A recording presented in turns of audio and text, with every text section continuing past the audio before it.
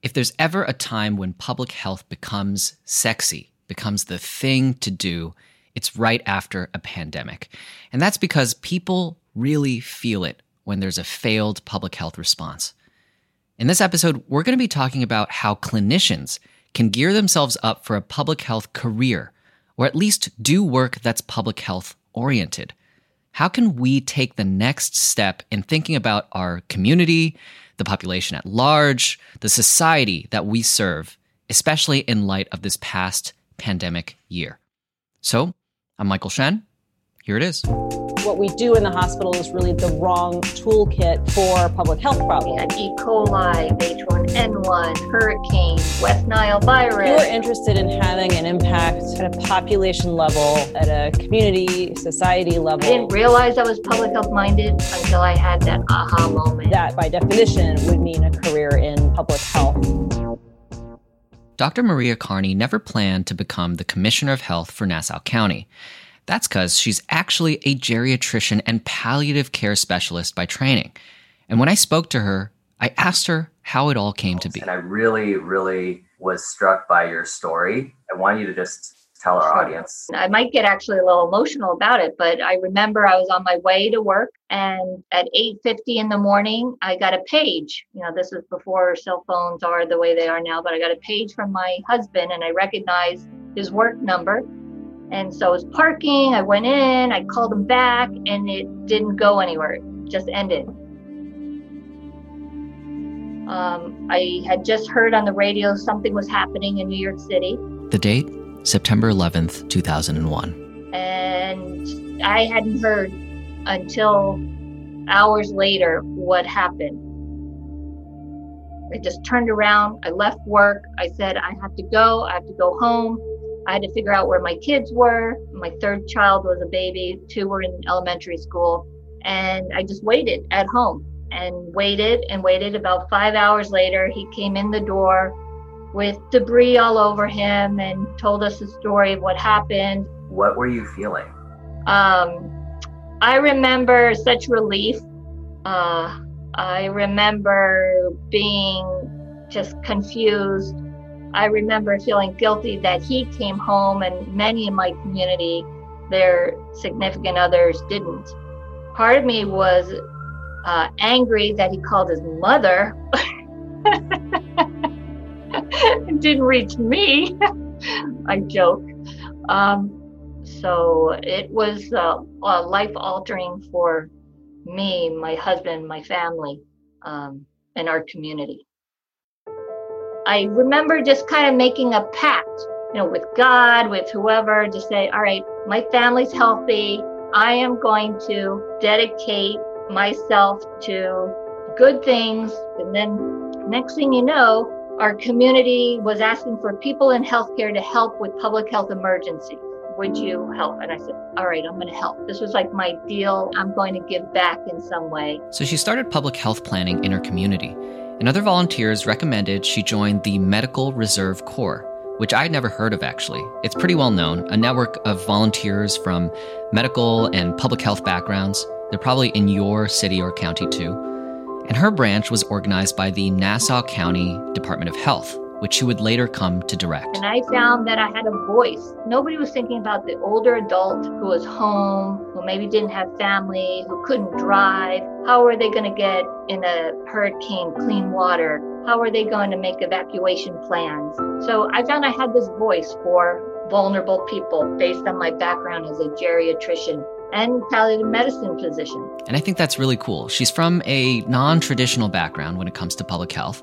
I mean, I also love palliative care, and it's cool to think that you can go from that to becoming Commissioner of Health. And now looking back years later, I've always been public health minded, population minded. I think that's why I went into the field of geriatrics, a growing aging population, policies that are needed to help us age and live independently and keep us from harm and safety and so forth.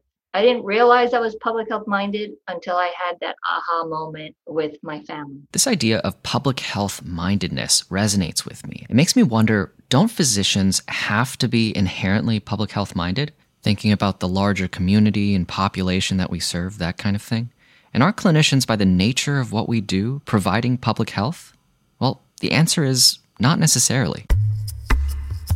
How do you define public health? Public health is about improving the health and well-being of people at a population level. So your patient here is really the community, the society that you're interested in. This is Dr. Celine Gounder. I'm an internist, infectious disease specialist, and epidemiologist, as well as a medical journalist. And she's also on the Biden-Harris COVID-19 Advisory Board. And what she's saying is that public health is about serving groups of people.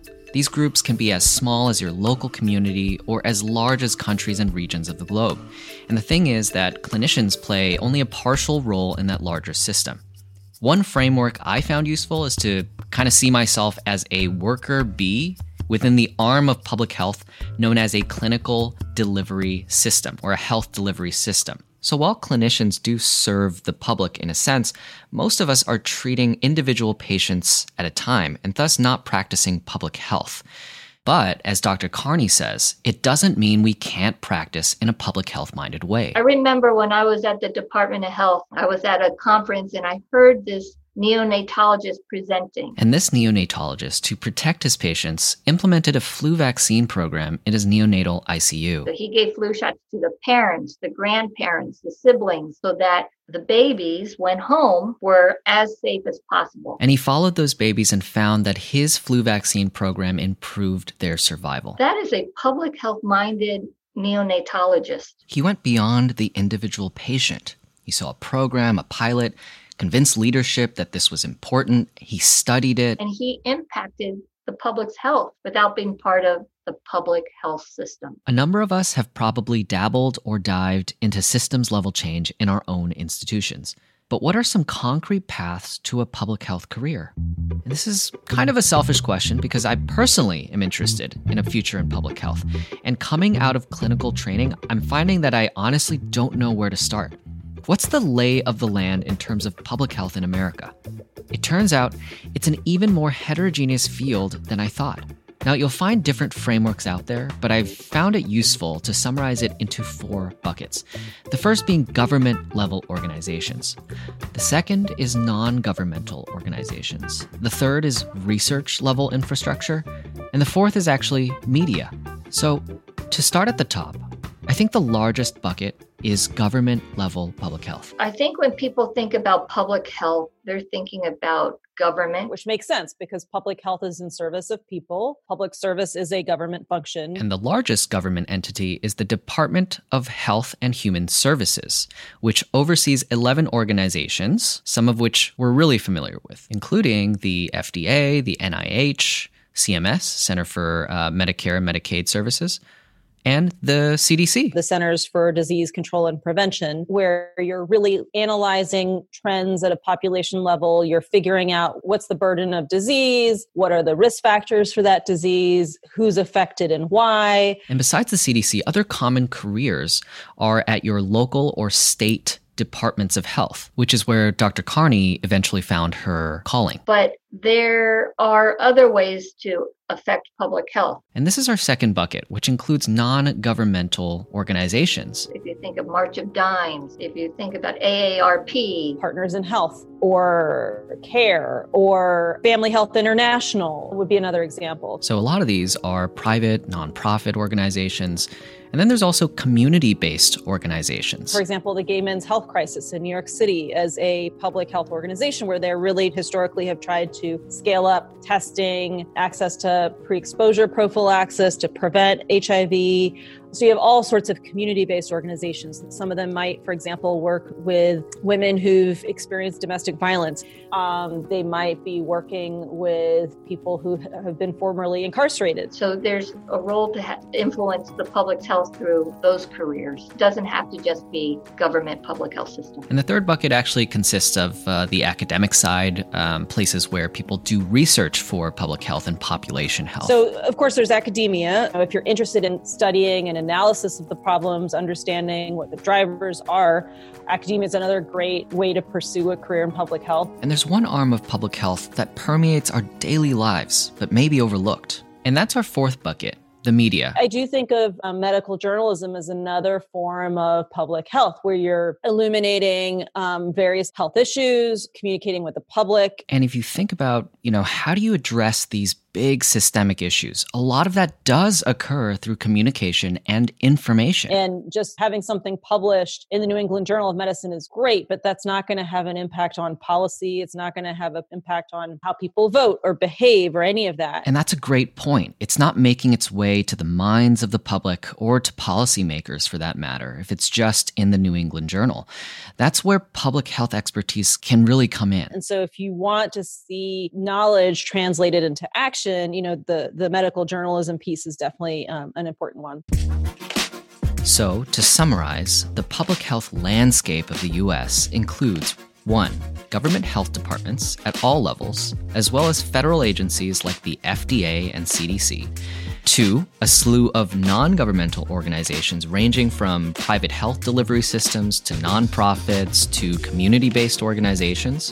3. Academia or institutions that produce public health research. And 4. Media and medical journalism by which we communicate science to the public.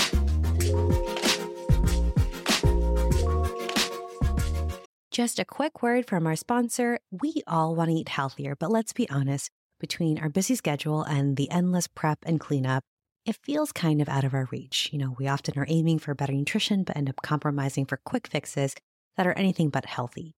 Now, imagine a different scenario. Picture a day where you're coming home to gourmet, nutritious meals that are ready in just 2 minutes.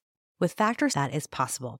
Factors delivers delicious, chef-crafted, dietitian-approved meals right to your door, ready to heat in just 2 minutes, giving you over 35 weekly options to choose from Calorie Smart to Protein Plus to Keto. And don't forget, they have 60 plus add-ons for an extra boost from breakfast to midday bites, so you're not spending all your time and money in the hospital cafeteria. So no prep, no mess, just real mouth-watering meals tailored to fit your schedule and dietary needs. With Factor, you're not just saving time, but you're elevating your meal game without the hassle of cooking. Head to factormeals.com/CoreIam50. Use the code CoreIam50 to get 50% off. That's the code CoreIam50 at factormeals.com/CoreIam50.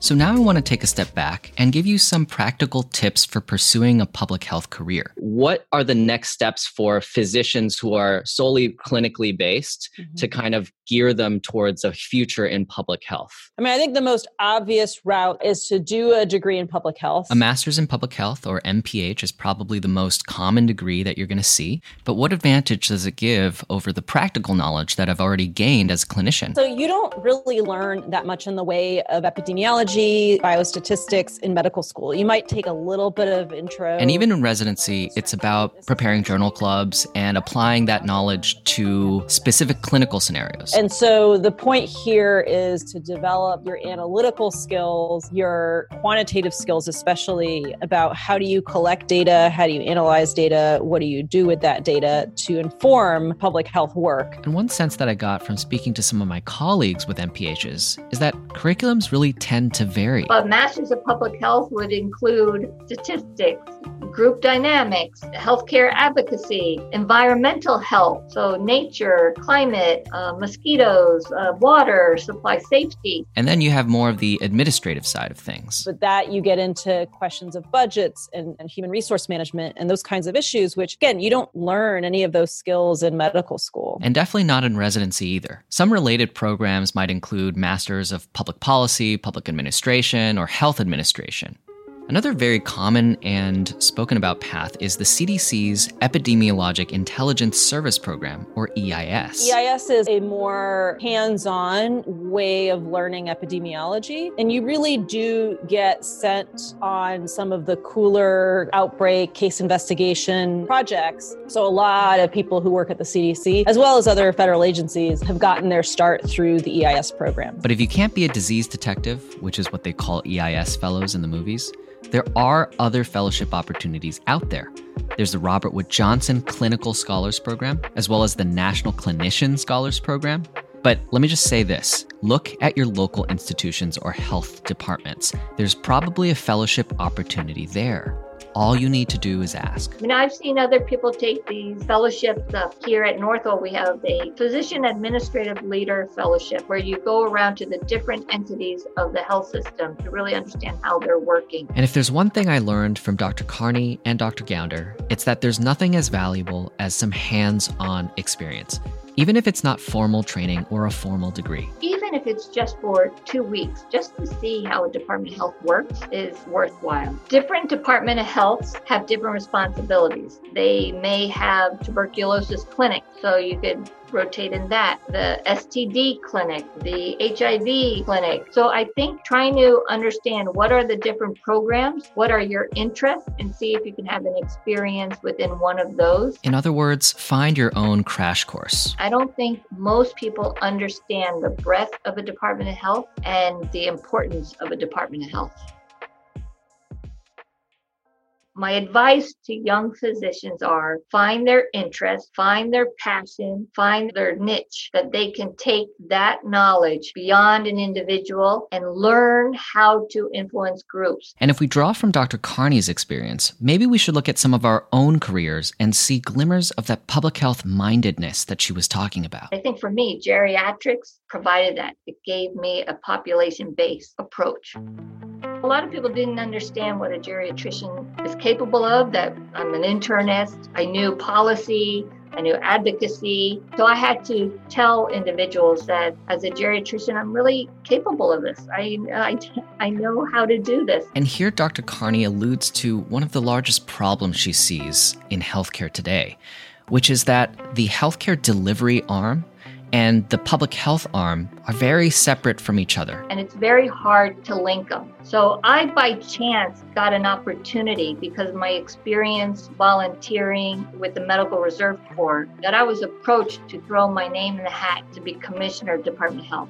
I was not a traditional path, but what came out of it was, once I was in the Department of Health, they in the public health system thought, oh, she's not public health trained or experienced. But I think what they saw was I had credibility with my colleagues, the frontline physicians, the community healthcare workers. She brought a linkage to hospitals and physicians into public health, which doesn't really exist. It often has to just be one path or the other. So I think the future of public health, to be sustainable, has to link with healthcare delivery better. And we haven't done that. The State Department of Health ultimately accepted Dr. Carney's 2-year geriatrics fellowship as equivalent to a master's in public health. Which I'm proud to say, 2 years in a population-based specialty should be recognized as somewhat equivalent. So this wouldn't be a complete careers podcast if I didn't ask Dr. Carney what a public health job entails and what challenges come with it. Can you describe your job when you were at Nassau County? My role as commissioner was to run the Department of Health. That could be as simple as the bread and butter of public health, communicable diseases, environmental health, child maternal services. There was management of emergency response and emergency preparedness. It was talking to community organizations, trying to drive discussion or awareness of issues. So it sounds like the bread and butter is a lot of infectious disease like foodborne pathogens, probably things like rabies and West Nile, as well as environmental stuff like air quality and water. And then also community advocacy and emergency preparedness. And this, she says, was all work that she loved. But there are some challenges and barriers to public health work as well. One of the struggles is some of the career paths keep you out of clinical work. I found in my first 2 years in that role, I was losing my clinical skills. You know, as a trainee, it is scary to think that I went through all these years of training and I'm proud of my clinical skills. I would be scared of losing them. So Dr. Carney ended up advocating for herself to be in the clinic again. Even if it's voluntary, pro bono, somehow keep your hands in it. And it feeds your ability to create policy because you're seeing the challenges people have with healthcare. The public health system needs to encourage people to stay clinically active because it links. It won't be such a divergence of the world of healthcare delivery and public health. We need to create linkages, liaisons along the way. So I think that's something that the public health system needs to work on. And another issue that a lot of us are probably aware of from going to the DMV and waiting in line is that government sometimes moves slowly. Local and state health departments sometimes do move less quickly than you would like. Some of that's also related to budgets. Unfortunately, public health has been really historically underfunded. Since the 2008 financial crisis, public health departments have suffered really massive budget cuts. And we've lost over 50,000 public health workers across the country since then. So when you have strapped budgets, when you are short-staffed, things are just not going to happen as quickly. You're not going to be able to do everything that you want to do as quick. And perhaps the toughest challenge of a career in public health is the limited funding, which means there are limited resources. And it's shrinking. Funding for public health has shrunken over the last 10 years dramatically. And it's actually, COVID has been an example of a public health failure and that the response has been hospital-based. That is so true. We're in a pandemic, and for the majority of the country, it was hospitals that were the first responders for a public health emergency. So why is our health system that I'm in now really providing the public health role for our region? We've had a public health failure, and it's not a discredit to my colleagues in public health. They just have not been supported. We're not linking with healthcare delivery, and so we really need to rethink this. And I certainly hope, moving forward, that we'll invest more in our public health system.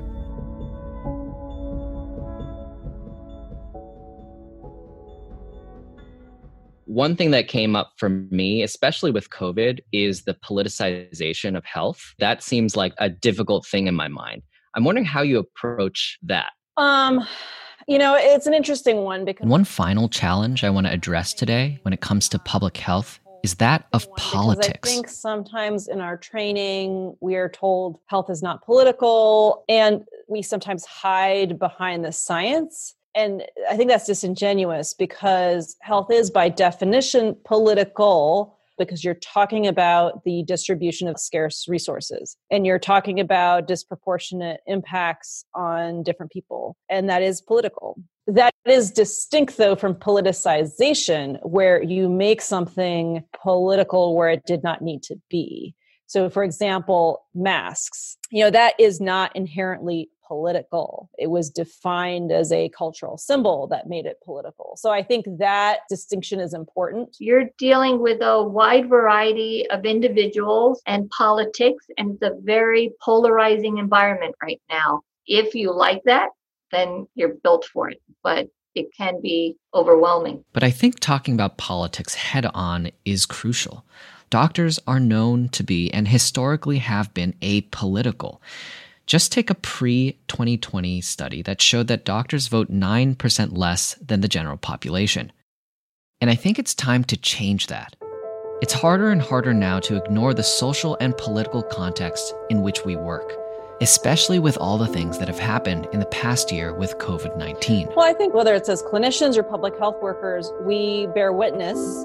And not only do we bear witness, but we are often more empowered to speak up about what we see than our patients are for any number of reasons. And the sense that I got from speaking to both our discussants today is really that physicians are geared for advocacy, and being able to take it to the next step in a public health career will help you make more impact. If you are interested in having an impact at a population level, at a community, society level, that by definition would mean a career in public health. I think a lot of that has to do with what we find rewarding. Is it alleviating pain? Is it preventing disease? Is it fixing a condition? Or is it tackling some huge societal issue? A friend once told me it's sort of like force equals mass times acceleration. You have only so much force, and the bigger the mass you take on, the slower your acceleration is going to be. And so your time scales are going to be different. Doing a cardiac catheterization or an appendectomy on a patient is a much shorter time scale than addressing some of these huge public health issues. But then you're impacting many, many more people. And so I think it's really a question of figuring out what your personality is, what your values are, and what makes sense to you. I love physics. I think we should throw in the coefficient of friction in there somewhere. Yeah, actually, we should broaden the metaphor. So guys, why is now the perfect time for an episode like this on public health careers? Obviously, it's 'cause we're living in what Dr. Fauci literally calls his greatest nightmare, a global pandemic. And I'm having all these feelings about what we could have done better in the past year. It makes me want to do something about it. So the next time something big happens, and it will happen, the next pandemic, I want to be prepared. I want to know that I've done something or have thought about the big picture. And I'm wondering if others feel the same way. So thanks for tuning in. I want to thank the American College of Physicians for partnering with us on this career series. And special thanks to supervising editor Dr. Shreya Trivedi, co-producer Sophia Kennedy, and Dr. Priyal Patel for the graphics.